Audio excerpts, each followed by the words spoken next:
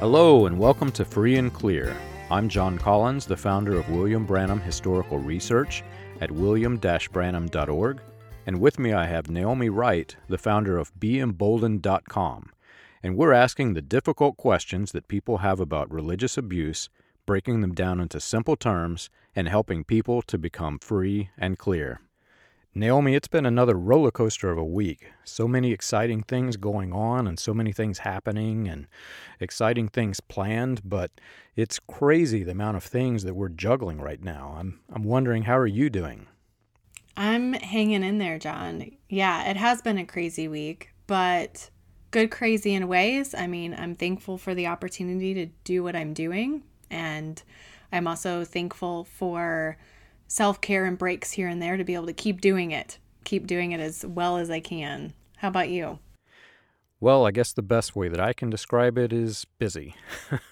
We've got so many things going on and in the works, and on top of everything that we're doing and planning, you've got Russia invading Ukraine, and we've been trying to publish research articles to help people to, calm the fears that they've been indoctrinated with by understanding what's happening versus what they've been taught or what they were supposed to believe. So, yeah, it's like you say, it's been crazy, but it's been crazy good.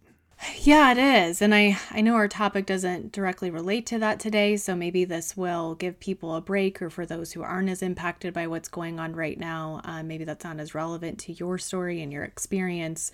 Hopefully, this will provide some support in other ways. Absolutely. This is something that a lot of the younger crowd, when they enter the support groups, they deal with. And so some of the older ones did not really have it as bad, from what I can tell, as some of the people now that the cults have become more oppressive, which is interesting to me. But our topic today is relationships.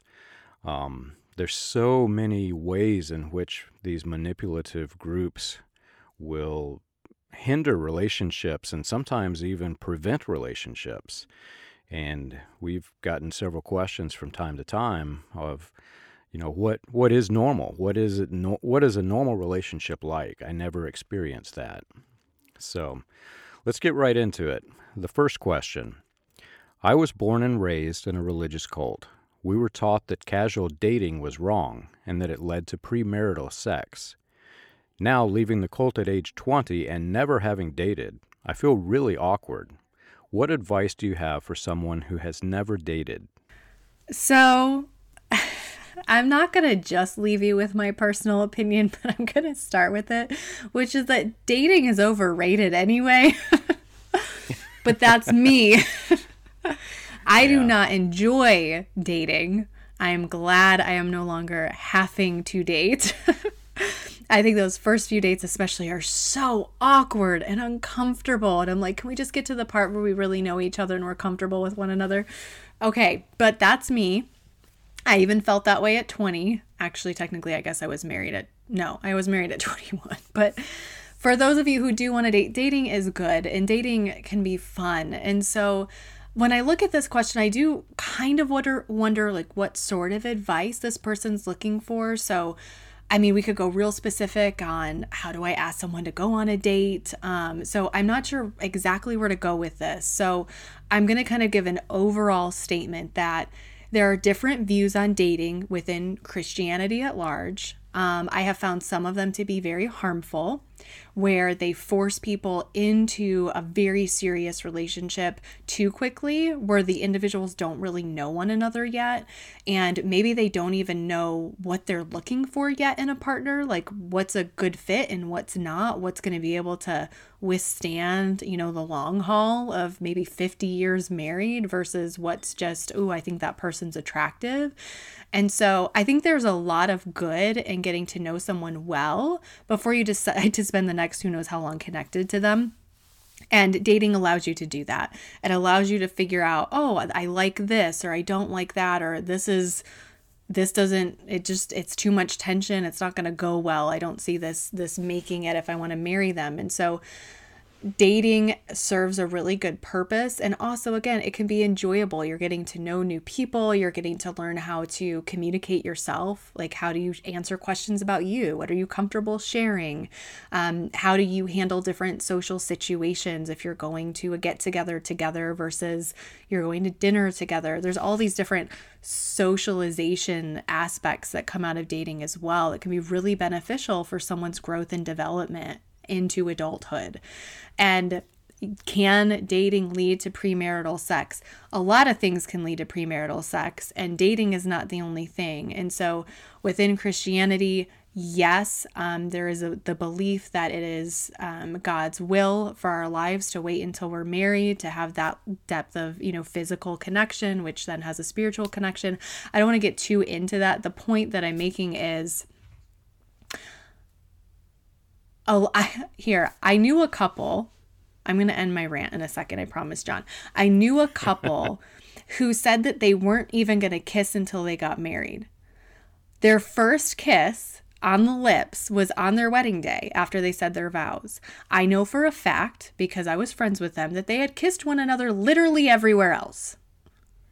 So it's just, that's not what it's about. It's about the conviction that you have as individuals, the commitment that you decide to make together as a couple. I don't think that we have to be afraid of premarital sex. We need to be educated and make decisions about premarital sex. So dating is a good thing, has a lot of benefits, and I don't think we need to be scared.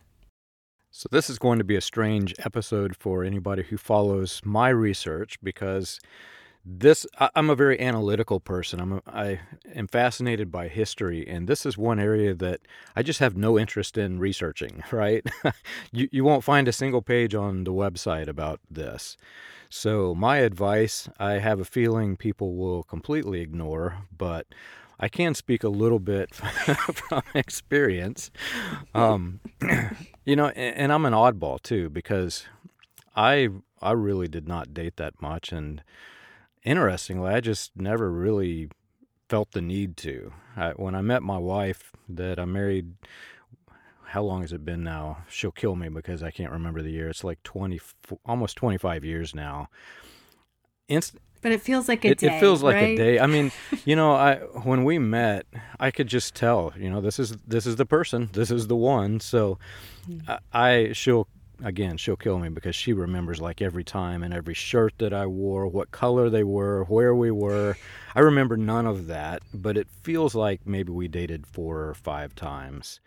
I moved here in, I want to say it was June of one year, and we got married in November of that same year. So it was like overnight. We just instantly, so I didn't really date. So I'm speaking from the perspective of somebody who's never really done it, right? But one thing I can say from working with the support groups is that there is such a wide variety of beliefs, even within the same cult, of what is acceptable and what is not acceptable.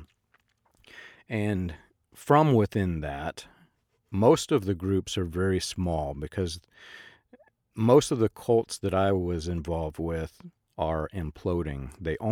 There is no real recruiting. They only grow from within. So whenever somebody gets married and they have children, those are new cult recruits. So there's not a lot really to choose from, and you're not supposed to choose outside of the cult, because some of the cults teach that if you yoke yourself with an unbeliever, you're yoking yourself with death. There's some weird doctrines out there. So it's one step away from prearranged marriage. And there's this weird concept within the cult that you're only supposed to date the people that you intend to marry. That's a general belief, at least within the cult churches that I attended from Arizona to South Carolina. And I know that there are some more strict Christian religions Christian denominations that have that same belief set, but there's a wide variety of Christian and non-Christian people that realize that dating is also a tool just to have fun. Let's get together with somebody of the opposite sex and let's go see a baseball game. Let's go out, have a milkshake. And generally, when I get this question in the support groups, it's usually from somebody who feels guilty whenever they're having fun because they're not with somebody that they intend to marry, if that makes any sense. When it's that's what this is all about. It's so that you get to know people. You're not going to marry every single person you date, right? You're going to be with a few people, find what you like, what you dislike. And for me, I can't really give advice because I'm not a relationship counselor, but I can say go have fun because that's what it's all about. Yeah, and like I said, you can approach it as, okay, this is fun. And I see from, like I said, just the socialization aspect of it and the growth and development of the person, you're doing more than just having fun. Like you are learning how to communicate. You're learning how vulnerable do you want to be, how to share about yourself, how to ask and get to know another person, how to behave with someone else, like in public and in this situation versus that situation. So there's a lot that comes from that can benefit people later on when they're meeting someone new. Even say they were like, they're in a new job and they're taking on clients. Well, they're better equipped to be talking with people and establishing these relationships. So it carries over to other areas of life. Is it the only way to get that kind of socialization training? No, but it is a really good way to get it. And because of that, I don't even see it only as fun. Not that in and of itself isn't good enough. It is good enough. But there's this additional benefit too, and we're talking about young people who just, especially if they've had this kind of background, are unlikely to have had really good socialization. They're unlikely to have had that, and so it can help in these areas. And I see a lot of benefit there. Yeah. And not to use the car analogy because I usually get a lot of negative feedback, but it can be compared like you're never going to go to buy a car if you don't hear the engine run, right? I mean, I'm a logical person, so this is probably not going to be advice that anybody wants to listen to, but what's a better way to say it? There are a number of people in the support groups who got married and they left the cult that they were in and they stayed married because they chose the right person. They chose somebody that they can live with forever. There are other people in the support groups that as soon as they became free enough to basically wake up and understand that they had chosen somebody who was physically abusive or violent or had a severe personality disorder. And some of them have actually said, if I had have only just spent a little bit of time with this person before we got married, I would have realized this is probably not the guy that I would have married or the woman that I would have married. And dating is a way that you find out what people are like. It's how you explore their personalities. And if you never explore it, you're never starting the engine of the car to hear it run before you buy the car. So I just have to look at it like it's an experience as well. John, that is the first time. The reason I said, oh gosh, was because I thought you were taking it in a different direction. I have never used that analogy I've never heard it used in regards to personality. I've only heard it used in regards to sex. And that's why I was like, oh gosh, like here we go. Yes, well, I have never, that shows how sheltered you were growing up versus me in a public school hearing all this other crap.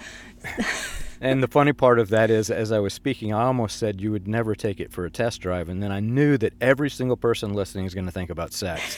So I changed it to you would never hear the engine start. So for those of you who've had, again, the reason I said already, like, premarital sex, I'm going to leave that. I'm not getting into that. It's a whole separate conversation, and that's why It's not that we're not willing to have that conversation. It could be a future episode, but we're only on question 1 and we're 15 minutes into the episode already. So it's just a whole separate conversation. So please know it's not a lack of willingness or desire to talk with all of you about it. But it needs to be its own thing. And yes, I totally agree with the car analogy. in that scenario of you want to know what you're committing to, and good heavens, like I will say, even my husband and I, we met and we got engaged 4 months later, and we were married at 8 months. And that was harder than it needed to be. So John, like we have maybe a slightly different story. I don't know what your first year, a couple of years looked like, but we could have been set up better had we had more time. We are also both very strong personalities that clashed in a lot of ways, and like the things I did that triggered him, the way he responded triggered me, so it was just like a trigger mess, and it was just this trigger war going on. And so we just had a lot of stuff to work through, and I think we could have done it safer and healthier if we had our own spaces to go home to, and we weren't also trying to navigate finances and dinner prep and all these other things. So I want to encourage people to take that into account, like those day-to-day necessities that marriage requires you to tackle is just another layer of stuff that you have to be working through. If you know you're going into it with stuff to already work through, like more time sometimes can be helpful. Very much depends on the couple and the situation. It obviously worked out for us. Like we're still together. We had celebrated 9 years together actually on the 9th. So we're making it, but I think we could have had an easier way. And as far as how much I dated, we just don't need to get into that. So John, you and I do not have the same story, but I wish I were you in a lot of ways because yeah, it's not my favorite thing. So next question. Next question. A few years ago, my wife and I decided to leave the cult that we raised our children in. The further we distance ourselves from it, the more we realize how negatively it impacted all aspects of our lives. I'm worried that our exit will hurt our relationship that we have with our children as they get older and realize what they were involved with. Do you have any advice for us? Oh, this is a sharp turn because we went from something that seemed a little bit more light in ways and things like that, looking on us being old people at this point, looking back. But this one, gosh, this is heavy. And I feel this question. I have a couple of things I'd want to say. First, be honest with them. Be willing to talk about it and share what you've learned. At any age, children are picking up on more than we necessarily realize. And so being willing to approach children, whether on the younger side, teenagers, adults at this point, being able to approach them truthfully, showing humility. People are not as exempt from something like this happening to them as they often like to think they are. And even using this as an opportunity to warn them of, hey, this is what I learned. This is what I would do differently. And I want to share that with you because I want you to be better equipped because I don't want this to happen to you. And I wish that this hadn't happened. And I apologize for mistakes that I've made maybe throughout that time period of being in the group. If I disciplined you in ways that I now wish I hadn't, as one example, if I made decisions for your life that I wish I hadn't made, I apologize to you for that. I wish I could do it differently. I can't take it back, but I can tell you I had my own process to go through, and I had my own indoctrination, my own level of mind control. And there's so much that I was going through that I'm so thankful to be out of now, but I want to be open and honest and share that with you, in hopes that it will help grow our relationship and deepen our relationship, as well as help teach you and equip you not to do the same. And continue to invest in your own healing process. Prioritize that. In addition to the obvious benefits, like this will also model your desire for improved health to your children and model to them the importance of their healing process from whatever they have going on from that past experience. My advice for this is, again, a car analogy. What? Look through the windshield while you're driving, not the rearview mirror. And I say that kind of lightheartedly and jokingly, but I'll be honest, this is a very real problem for me. This question is something that I personally have to deal with, myself and my wife. We had 3 children that were raised in a cult. The oldest one remembers it, and the youngest one does not. And, looking back and all of the conversations that we've had post-cult and pre-leaving the cult, there are so many things that we did wrong, and we couldn't help it. We were in a cult. There are so many things we did right, and maybe the cult influenced, maybe the cult did not. But it really becomes irrelevant. The relationships, even if you did things horrifically wrong, can still be mended. And if you look towards the future and you realize if there is a certain area that's wrong, go address it. There's counseling available, there's family counseling, etc. Or just, simply, if I don't know the age of the children, but if they're old enough to just, go out and have coffee together or whatever, talk through it. But relationships, I guess that's probably the other advice I could give. In the way in which a cult dynamic works, it's all or nothing, it's forever. So when you think of the cult leader and his doctrine, you think this person always believed this and forever, and I must always believe it and forever. It's all static because your mind has been manipulated into this snapshot in time that never changes. But the real world isn't like that. Things change, people change, opinions change, relationships change, and you have the power to correct it and change it. And if you feel like you don't have the power to correct it and change it, then you may still have some cult baggage that's holding you back. And that's probably what needs addressed. You need to take the bull by the horns and address the situation and move forward. I would say that depending on the age of the child, this won't be relevant. But if the child's old enough where he or she has some memories, it could just be confusing for that child as they get older. And so that's where I think it can be helpful to at least have a sense of an open door for them to ask questions if they have them and to be able to explain. Because if we don't cultivate that environment, again, they can just grow up and be like, I don't really know what to do with that, or I don't know what that was. Or so I think just letting them know, hey, I'm not necessarily going to come to you and just tell you all this junk that we went through, but if you ever have a question, I want you to know you can come and ask it. Right. And that was a point that I meant to bring up, because of my children, we escaped the cult early enough that they will never, ever understand what we were in. They can read about it. They can learn about it. One of my children has taken interest, and he reads about it. And he still will never, ever understand what it is that we actually saved them from and how bad that their life could have been had they stayed in it. So addressing that is a bit difficult, and a lot of times people will leave a cult and they never, ever want to talk about it again.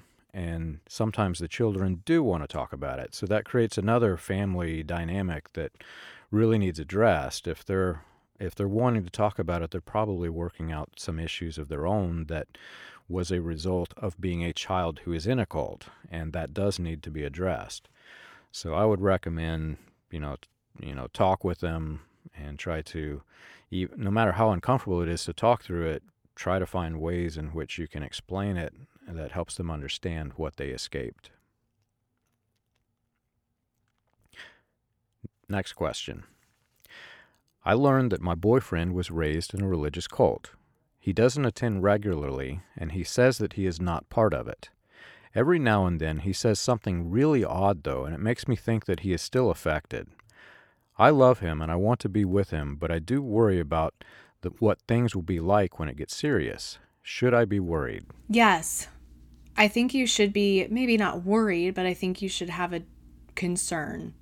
At least to the degree to which you do or don't dig deeper before you commit. Digging deeper into this is going to be really important before you move forward, because, whatever you've heard or read from John or myself, this indoctrination can go really deep. It just can really be in someone, and it can just pop back up and they don't even realize it's still in there. So I would want to know, does he recognize that he has some residual from his upbringing that, he wants to look into, maybe something that he wants to work on or continue to heal from? Is he willing to be humble and admit that he said something problematic and apologize to you? So I'm imagining if he said something harmful. Again, I don't know what he said, but if it's been cult influenced, it may have been something that was really hurtful to hear. And so is he willing to say, "Ooh, yeah, you're right. Like that wasn't good. I apologize for that. Like I want to handle that differently next time." Is he open to seeking support, such as meeting with a couples therapist or someone independently if he needs that, or reading a book or following along on a podcast such as this one? I would assume, and we know what they say about people who assume. So, there's a caution there. I am assuming, but from an educated perspective, he's likely still affected in ways. It's really tough to not be in any way to any degree. Like things just tend to come up and we recognize them and we work on them, and then something else may pop up or it pops up in a deeper way. And we're like, oh gosh, got to go back and address that. And so what I would say my deal breaker was for me personally when I was considering marrying Michael, my deal breaker was if Michael was unwilling to recognize his fault in a situation, to be humble and be willing to say, I messed up and I want to correct it. I want to apologize and I want to lean into growth. Like I want to continue to grow and learn. I don't think I've arrived somewhere. I don't think I've hit perfection. I know that it's a lifelong journey of growing and healing, and I'm going to embrace that process with you. So if Michael would not seek healing and continued development as a human being, then I was out. I wouldn't have married him. And he doesn't have the same background as I do or as John does, but he's got his own stuff. Everyone does when they come into a relationship. I will do the hard stuff, but I won't do it alone. And I will not be stuck in a relationship in which my partner thinks he has arrived and so he doesn't have any work to do. So I made that decision before I got remarried, because I was married at 21 and divorced. It was finalized at 24. That's my biggest message to you. Yes, have some concern. I don't think you have to be worried, because you get to make a decision. You have power in this decision, and that's something that I would say, I'm going to speak to women specifically here. I'm not saying that it doesn't apply to men, but in a patriarchal cult, I would say women in particular have been taught that they don't have any power and they don't have any control. You do have power and control over whom you're going to marry. And so I don't think you have to be worried. It's more of, yes, I'm aware that there's something going on. I want to investigate it further. And here are some questions. Here are some things I want to check out. And, write those questions down. Is he willing to do these things? And if so, then you're likely going to be good moving forward. But I would still take some time and make sure he's living it out. I wouldn't marry this person in 3 months. Like I would give it some time and know that he could be an incredible guy who's trying and just needs someone who's also just going to love him in that. If he says, yes, I want to be a part of the process, and he needs someone who's going to say, all right, I'm going to do it with you. Because this is really tough stuff, and it's really tough to do alone. And also a good example of my previous comment that people and opinions change. When I first started working with the websites, and even before I had a support group, I started getting this question, and my response was different than it is now. My response used to be, don't worry, just watch it, be careful, pay attention, but it's actually it's a lot deeper than that. And I have to be more careful now how I address this so that people fully understand. It's an interesting question for me because I would have never even dreamed of dating or marrying somebody outside of the cult. We were literally programmed not to do this, as are many, many religious cults. The only ones that I have encountered in my studies that are not are those that recruit through sex. Usually those who do not recruit through sex tell you that it needs to be somebody who is part of the cult and has your belief system, because you cannot yoke yourself not with unbelievers is the typical doctrine. So what happens is whenever a person is in this state, he still has that in the back of his mind, or she still has that in the back of her mind. And though they may seem like they're not affected, their brain is literally playing tug of war with itself. One part of them is pulling them towards the cult and wanting to pull you towards the cult.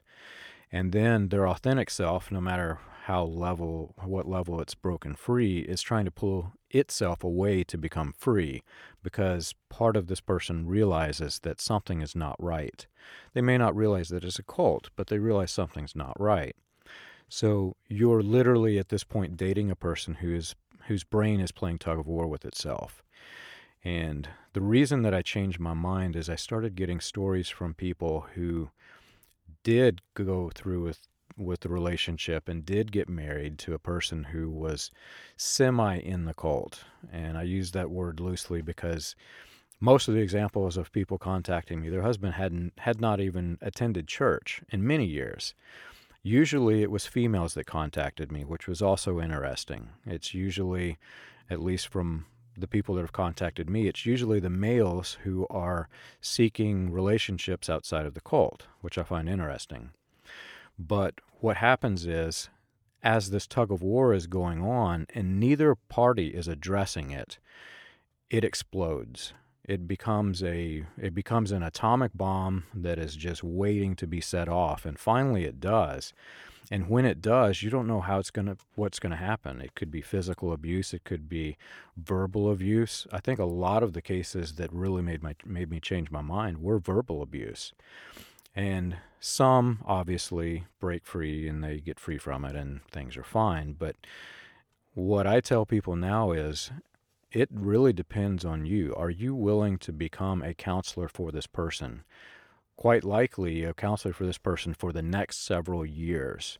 And are you willing to take them to counseling if they need it? Because there may be a strong possibility that they need counseling to try to, understand what's in their head and why are they half in and half out.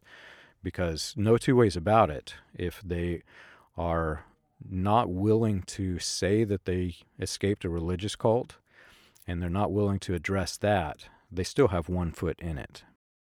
Yeah, that is a part of this question. Gosh, I always wish that I could talk to the people who fit into this, because there's so many follow-up questions that I have before I would really give a full answer. And so my initial response is more for someone who was like me, who was out but didn't fully realize it all, but was willing to realize it all and was seeking healing and seeking all of that and was willing to call it what it needed to be called. If someone's not actually willing to say that it was a cult, and it for sure was, that definitely is a huge caution. That would be concern. That would actually worry me. I would not want to move forward with someone who wasn't in a place to call it what it was. And that's kind of funny for me to say, of all people, because we were 4 months married before I called it what it was, my husband and I. And so we made it through. But again, I'm saying what I recommend. Right. I'm not saying everything I did. I wouldn't recommend that. I think we are very fortunate that we're together. And I mean that. We did not have an easy road of things. I don't recommend it for people. So if you're someone who's like, well, I'm already married to the person and this, I mean, it can work out. It takes a lot of work and a lot of energy. So don't be building a business at the same time, because you're going to have to be building a relationship. It also depends on where, John, like you said, how much time do you want to put into it? Right. All relationships take effort and time. But if you're taking on something like this, if you're thinking, I really want to be raising children in the next couple of years, or I really, I want to grow my career. Like, you only have so much time and energy, and your relationship in this scenario is going to take a lot of it. And so consider that before you move forward. Right. Next question. My husband and I were members of a religious cult for several years. The pastor was very strict against all forms of affection. Boys and girls were not even permitted to hold hands. Now that we have left, it's really difficult to know where we should set the boundaries for our children. Sometimes I worry that we may be too strict, while other times I worry that we're not strict enough. Where do we find normal? John, I'm going to make one more comment about that previous question, because I'm just feeling it right now of, what if someone who's listening is like me and they're the person who is now thinking, well, gosh, what if someone wouldn't want to date me? What if someone wouldn't want to marry me and take on my history? And so I want to tell that person who maybe is sitting there feeling like the light just got shined on them. Like, what if my husband hadn't been willing to take me on?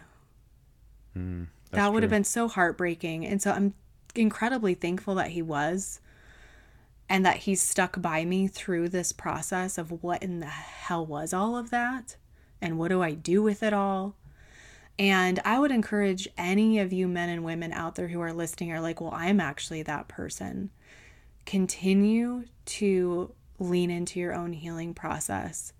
And when that person comes along, not only will you be further down the road, but you will also have really good, just healthy practices set up in your life that will show that person you are working on it. You know, you are committed, and you are going to, you're not just going to say, oh, this is my stuff and you have to deal with it.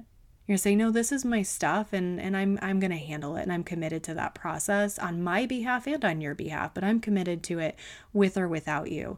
You are not someone who is outside the possibility or outside the right to be loved and cared for. That would be just a straight up lie. And so I just want to encourage you with that. Like, you are lovable and you are worth it. And I hope that you show that in how you care for yourself before someone else comes alongside you.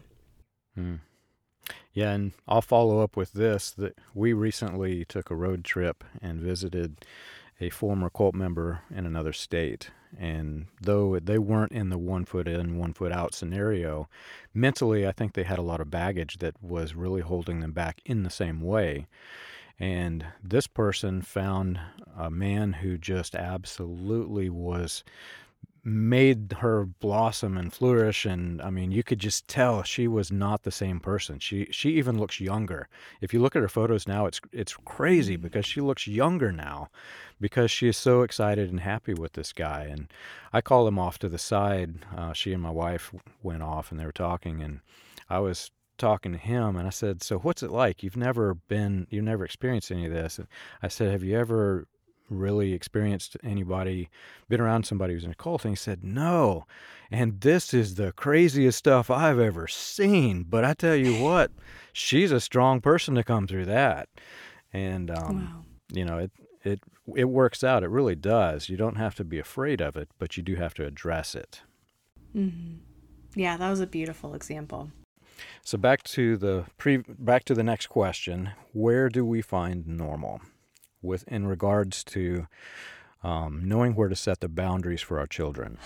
I don't know that there is this healthy, quote unquote, normal necessarily out there in society right now. And so I would propose some questions as you, as a family, as a couple, are making decisions for you to consider.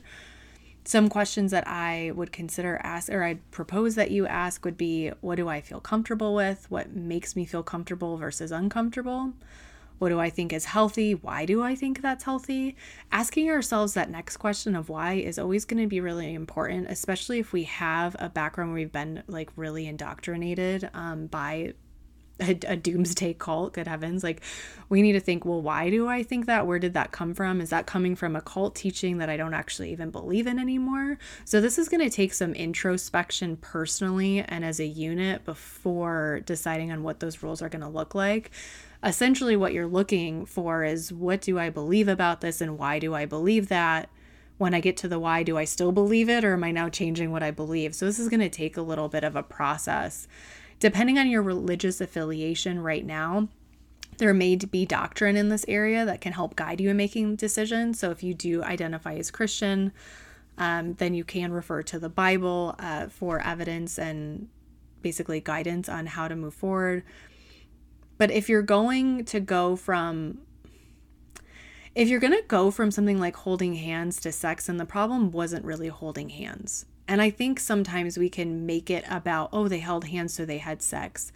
Again, think about that couple I told you about before where they kissed everywhere but on the lips. Like, it really is about the teaching and the conviction and the belief system that the individuals hold who are in the relationship as well. And people are going to get where they want to get to.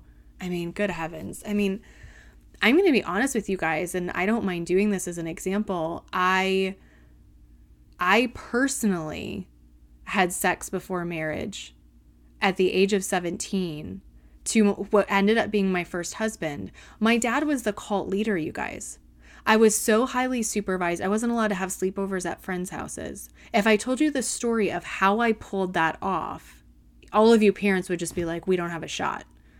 I mean, if someone is going to, if they're going to make relational decisions, they're going to make them. And so this even starts younger, of having more open conversations of what are we doing here? Why are we doing it? Allowing kids to ask questions. I mean, allowing kids to get answers to their questions, helping them along so they're developing their viewpoint and their convictions on these topics. I really struggle. And again, this needs to be a separate episode. So I really struggle with saying, I can't let them hold hands because then they're going to go and do this. They're going to take it too far. If they're going to take it too far, they're going to take it too far. It means other work needs to be done. Other conversations need to be had. It is not the act of holding hands that makes people do other things. It's what they want and the decisions they're making about what they want. So I would highly encourage you to know where you stand, why you're there, explain that well to your children, and allow it to be a conversation with them. Allow there to be dialogue in hopes that there will be some buy-in at the end. You know, if you believe what you are teaching them and what you are asking of them and the boundaries you're putting into place for them are really for them, it's for their best interest, you have their best interest at heart, you want them to know that, and you want them to buy into it. You want them, and I don't mean buy in like a bad way, but yeah, like I get what you're saying, mom and dad. I see why you're saying that. And yeah, like I get it and I'm into it. Like I see why you're saying that and I buy into that. I'm in agreement. There's some level of agreement to it. So as far as healthy, normal, I mean, there's such a variety of how families handle this, but that's kind of my groundwork. I think we need to be introspective, and I think we need to welcome our kiddos into a conversation. Right.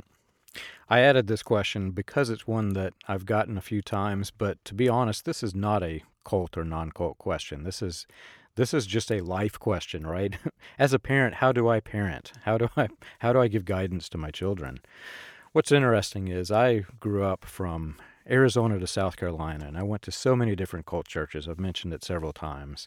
When we moved back into this area, I remember, granted, this is a very fundamentalist cult in this area. This is, if you were to look at the Pentecostal cults or the Mormon cults and see the women with the long dresses and flowing hair, and your mind does not go to sex for teenage children. It's not something you think about or are concerned about.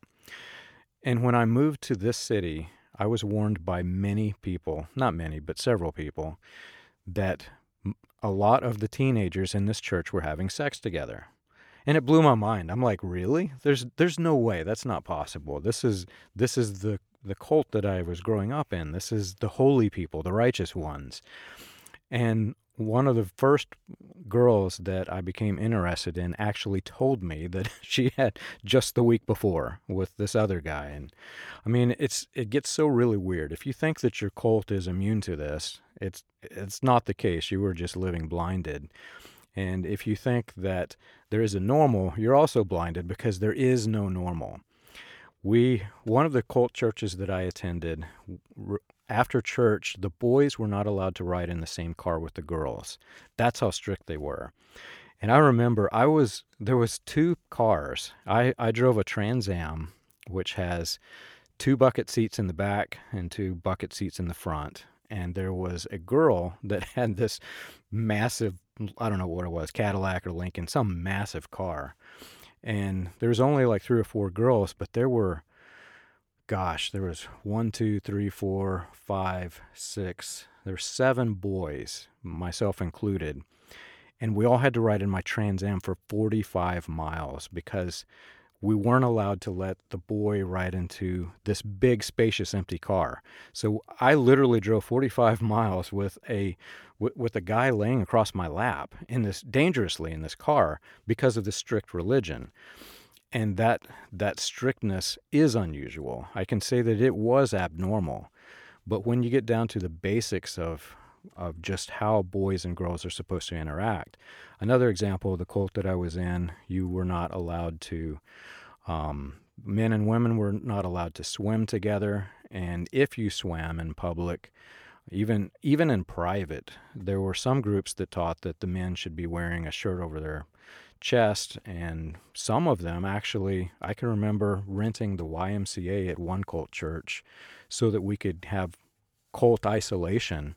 And I remember the boys being forced to, or not being forced, but many of them swam in their blue jeans because they did not want to show their legs, because that's how they were trained. When we left our cult and we tried our first mainstream Christian church, it was a Baptist church, they had some of the same rules. When my son went to go swimming, he had to wear a shirt.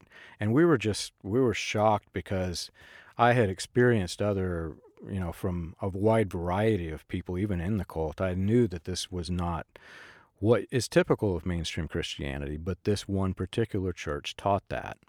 So you're not going to find normal. And it really comes down to this. The normal is what, like you said, what are you comfortable with? How far are you willing to let your children go safely? And, your mindset. It's what I'm finding of relationships, just studying it minimally, because I'm not interested much in this type of research, but the norms that we have now are not the norms that we had in the 50s. Those norms were not the same norms that we had in the 20s. Go back through time, it changes and evolves. And then, so I'm thinking American norms. Now go to Europe. In Europe, if you're a child in, where was it? One of the cult members was in Spain, I think it was. Their children can go to a nude beach, and they think nothing of it because they don't look at women's skin in the same way that we do in Americanized churches. And if we put our 14-year-olds on this nude beach, they would just go nuts because this is something that they've never experienced. But the culture's different. The time is different. And it really comes down to your mindset. Are you a person who loves to watch Leave It to Beaver and watch how those relationships are quote unquote holy, or are you a person that watches Sex and the City? It really comes down to how you are and what you're comfortable with, and not so much what's normal. Last question. I was raised in a religious cult where women were verbally abused openly behind the pulpit. We heard everything from sermons describing how being raped was our fault for the clothes that we wore or the way our bodies developed, to how Satan designed us to lure men into sex. And men in the congregation said amen to these insults. Now finally I'm free from it. I have a difficult time with relationships, though. I don't trust men, but I really want to have a normal relationship. What advice can you give? Well, first, I do want to say that there are misogynists outside of your cult group. They're not only in it. And so having an awareness of that and filtering to make sure that you're not finding one of those is important. And I'm glad that this person does not seem to be looking for what was their normal, because sometimes we can do that because that's what we're used to. And so we kind of just accept it as this is how it goes. But there are also incredible guys who see women as having equal worth to them. There are many of those out there. And so those are the guys that we want to be looking for. While you can know this intellectually, though, it does take a lot more time for our emotions to get on the same page. With that, I'd recommend just taking it slow, going at a pace that allows you to acknowledge how you feel. You have experienced trauma. You've been indoctrinated. These experiences don't just go away on their own. And they don't go away super quickly most often. Like usually it's going to take time. And I'd encourage you to begin questioning the accuracy of those feelings based on the new world around you. And I think that takes time too. Be like, wow, I'm feeling triggered by this, or I'm feeling like I don't trust this person. Maybe I went on one date and I don't trust this person. Is there something that person did that is throwing a flag for you where you're like, I don't know about this, like my spidey senses just went up, something's off?